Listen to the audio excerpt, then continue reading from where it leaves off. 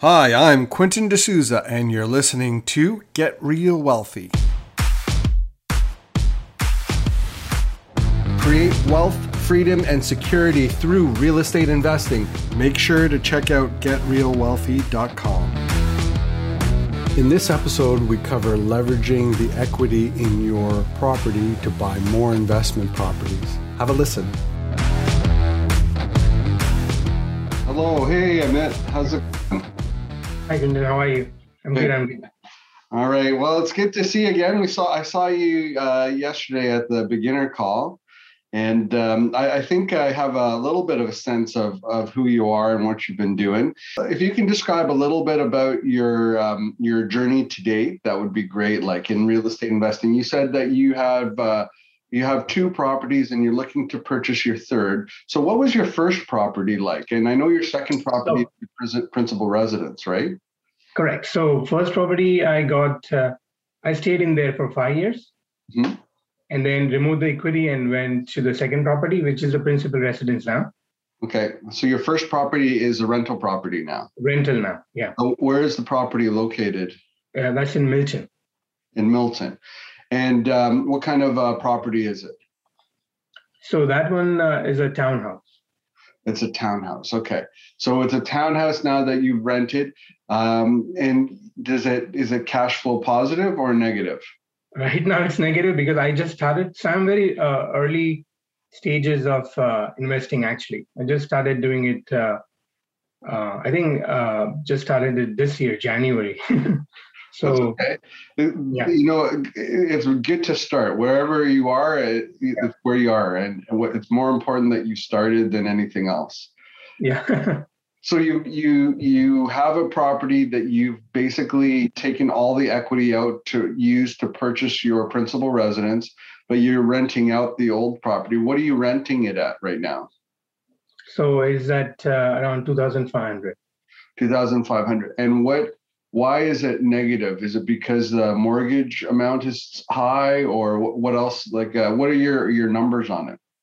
So, Quentin, my numbers are like pretty much like HVAC and so HVAC and property tax are a bit of like a couple of $100 low, so around $200 to $300 per month negative. So it's not bad. But are you charging plus utilities or inclusive? So obviously, what do we call the the HVAC? So HVAC and my water heater, they were on rental actually. Okay. So I'm carrying that rental to me. And then also property tax I'm paying. Yep, and insurance, right? And home insurance, correct. Okay. And the other utilities they are paying, right? That's right. Okay, that's fine. Those are all fine. And what's the current interest rate that you're paying on that property? For that one, I'm paying around 1.85 variable. Wow, that's amazing. A 30-year amortization or no? Yeah. Okay, so you've got a good interest rate.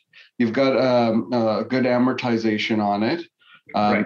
And you're still negative cash flow because of I'm assuming because of the size of the mortgage, right? Right. And again, I'm a first time renting experience.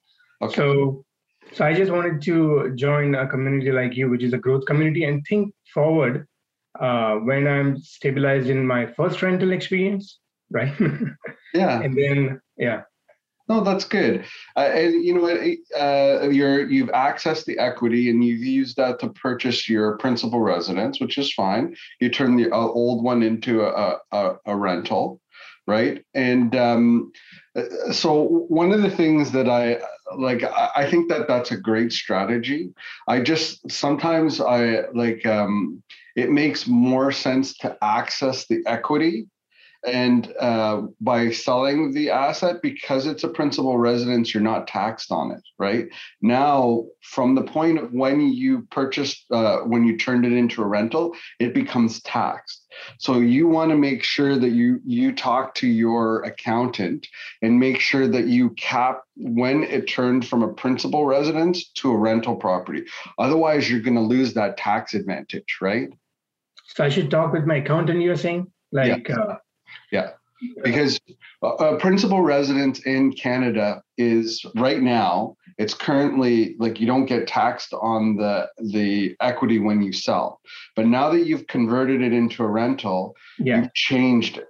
So now that equity that you make in that is a capital gains and it's taxed. Okay. So you need to make sure that you clarify that with your accountant so that you can take advantage of when it was a principal residence so that you don't lose all of that. Right. Makes sense. Yeah. So sometimes it makes more sense to sell a property as a principal residence, take the funds, put it into the new principal residence and use the balance of the funds to invest. Right. Because this is, in Canada, that's really the only tax advantage we have is our principal residence. That's it. So that's why it may make sense to do that. You've already done what you've done, which is fine. But I just want you to be aware of that and make sure you talk to your accountant because you've changed the tax. I'm not an accountant. Yeah, no, for sure. Yeah. But I know that this happens and I've seen it again and again. Right. So be careful of that. This is not a good strategy, you mean? No, it's not that it's not a good strategy. You've already done it. So it doesn't whether it's good or bad, you've done it. Okay. So the key is that just make sure that you're thinking about the tax position of it. You can always go back and sell it later on. Just make sure that you don't get, you only get taxed on what the value increase, not while it was a principal residence. Okay. Because otherwise you're going to get a big tax bill that you shouldn't get.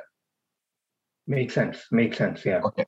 The next piece is that you need access to funds in order to purchase your next property, right? And we've talked a little bit about this before. Tell me a little bit about your current position. How much do you have available in your HELOC? Do you have any other access to lines of credit? And I'm going to say some things that may make you feel a bit uncomfortable. Don't worry about it. Don't get offended. It's just the way I am. I'm pretty direct. Okay. Yeah. I have to say that because sometimes I'm a little bit too direct and people get offended. So don't worry. No. Yeah, absolutely.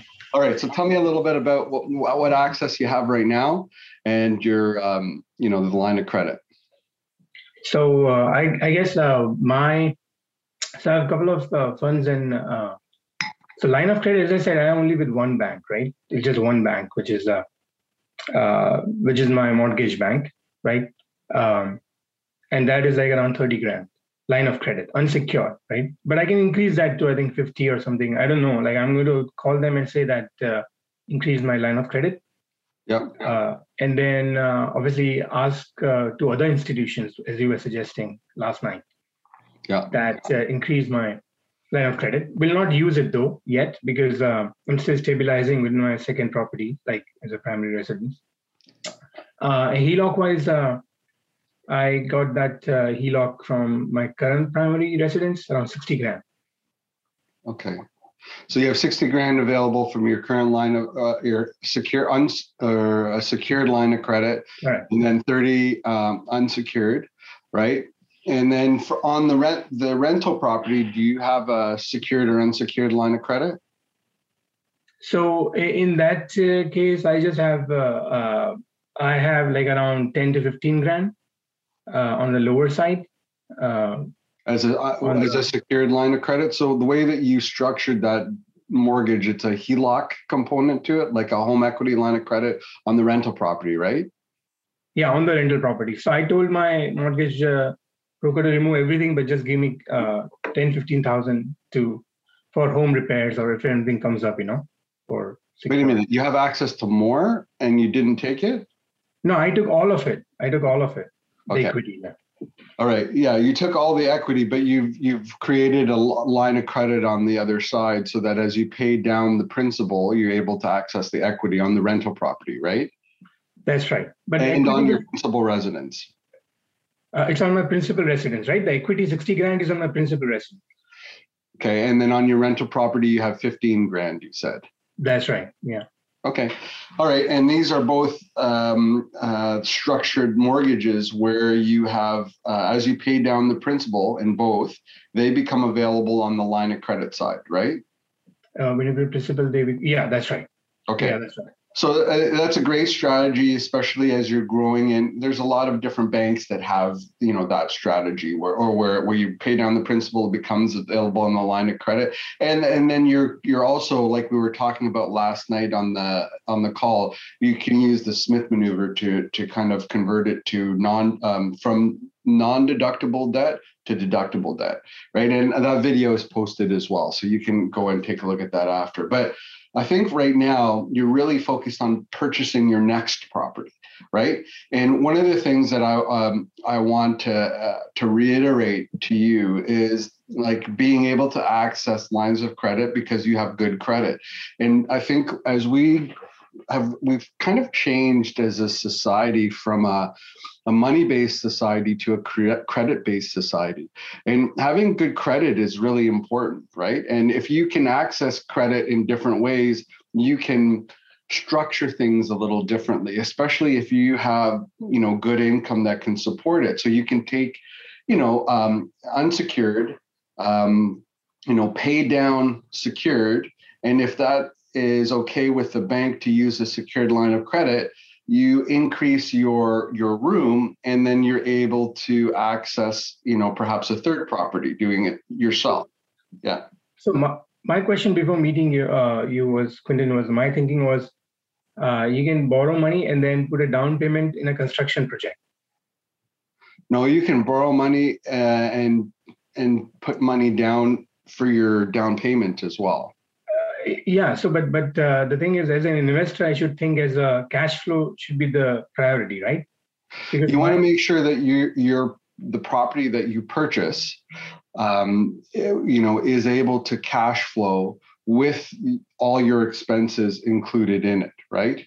And that may be your line of credit. It may only be like $50 or $100 cash flow after expenses, but that's something that you really want to keep in mind. And the challenge is that there's a lot of people that will tell you an investment is just, it's about location, and location is important, but it's also more important that you're able to hold the asset and you're not feeding it every month because it's cash flow negative. So that rental property out in Milton is going to be great from an appreciation perspective. I know that it will be, but you're going to feed it every month. And sometimes you're going to have a big repair, and that's going to come out of your pocket. And that's what we don't want to happen over time, right? And when you look at my portfolio, and I've been doing this for a long time. I don't have a property that is cash flow negative for a very long time, if that, because that's the way that I've structured it. I've taken the time to build the portfolio that allows me to. Each property is a little business, and if a business doesn't make money, what do we call that? It's not a business actually, then, right? Yeah, that's right. It's not a business. It's a liability, right? That's right. Yeah, that's the word. Yeah. So and so every one of my businesses make money, and that's what's important to me. And I want to be careful that I don't over leverage that business. I mean, at the beginning, you can use leverage. Leverage is a power tool. It helps you to invest in property like you're doing right now, taking it from the rental property and allowing you to buy the principal residence. And now you're going to flip that into a third property. The key for you is make sure that that third property has good cash flow, because it's going to help you not only to pay for that third property, but probably your first property that you turned into a rental. And I'm going to have you look at that property with a different lens. I want you to look at it and see if you can hold on to that first property for 4 or 5 years. Is that going to make sense to you? Or does it make more sense to you to sell that property and turn it into, like, if you sold that property, how much equity would you have access to? Well, right now, Quintin, I would have nothing, right? Because I accessed everything, right? You accessed everything in order to pay for your principal residence? Correct. Okay, so no, but that's not what I'm saying. You would still have 20% down. right? From the like when you refinance that first property, did you refinance it to 95% loan to value? I just told my mortgage agent to give me all the equity out, right?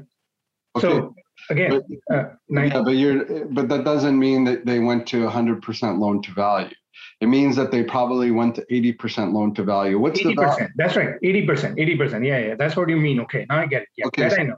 All right. So if you did 80% loan to value, what's the value of the townhouse today?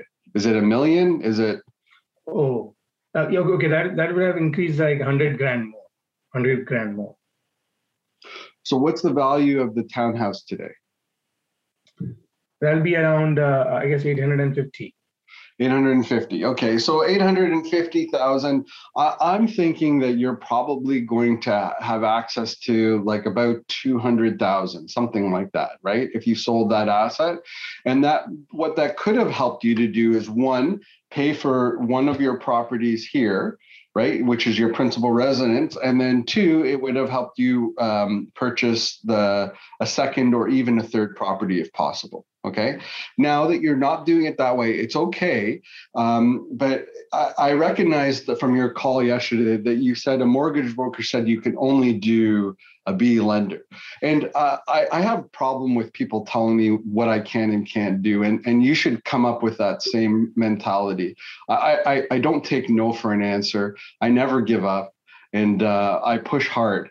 And the difference here is if that mortgage broker tell you one answer, I would suggest you go and find a second opinion or a third opinion or a fourth opinion. You know, when I have like you can imagine the size of my portfolio, about 34 million in assets under management. And that was the last time I looked at my portfolio. It's gone up about 25% over the last year. But if you take a look at that, sometimes I have trouble getting mortgages because I have multiple properties, but I don't give up. You know, sometimes I've worked and done, you know, portfolio refinance that it took me 6 months to do, right? And I had to go through 3 or 4 lenders. And when I have to go to another lender, it takes me a lot because I have to give all my mortgage documents, property taxes, all my documentation, all the leases for all the properties. You know, it's a lot. So you have to have that same mentality. So you got that opinion from one mortgage broker, talk to another one. And would you suggest feel free to go to different mortgage agents like you don't have. They're not going to want me to say this, but I would suggest you get a second opinion. Yes. Yeah. Right. And I would suggest you go to like the banks and talk to a mobile mortgage specialist, and mortgage agents don't like to hear that either. but the reason why, and I'll tell you my reason why, and other people will be for and against it, is because if you have a really good mobile mortgage agent or someone who works from the bank, they will deal directly with risk management. And if you're an investor, risk management is all they're thinking about. So, but what happens if you have a mortgage broker is a mortgage broker deals with somebody at the bank who deals with risk management. So you have that third party or the party in between.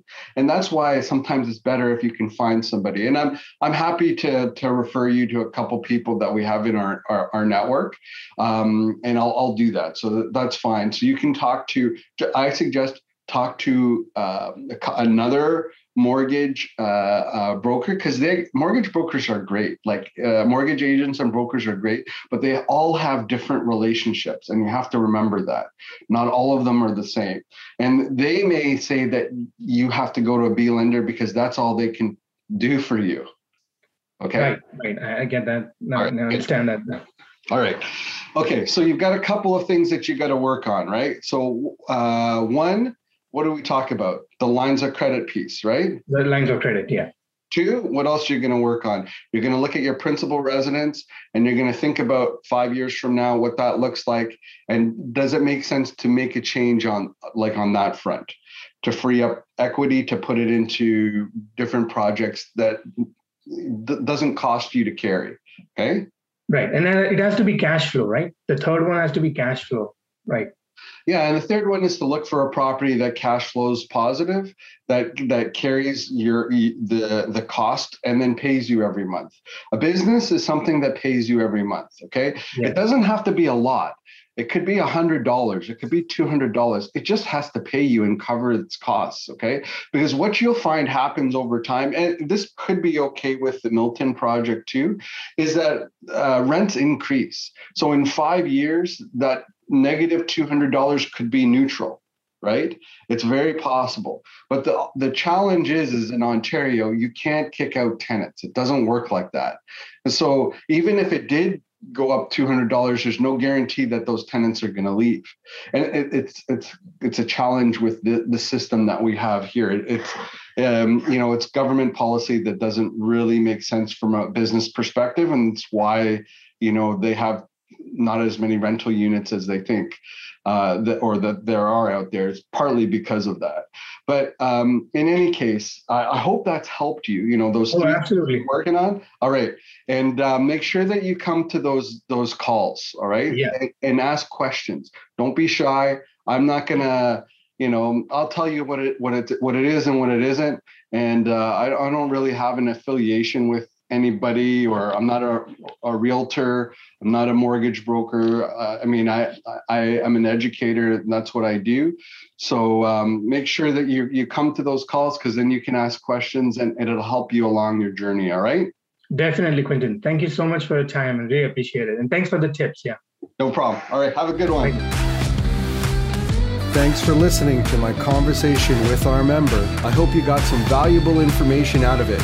If you would like to create wealth, freedom, and security through real estate investing, make sure to check out GetRealWealthy.com. Until next time, I'm Quintin D'Souza. Get out there and take action. The views and opinions expressed in this podcast are provided for information purposes only and should not be construed as an offer to buy or sell any securities or to make or consider any investment or course of action. For more information, go to GetRealWealthy.com.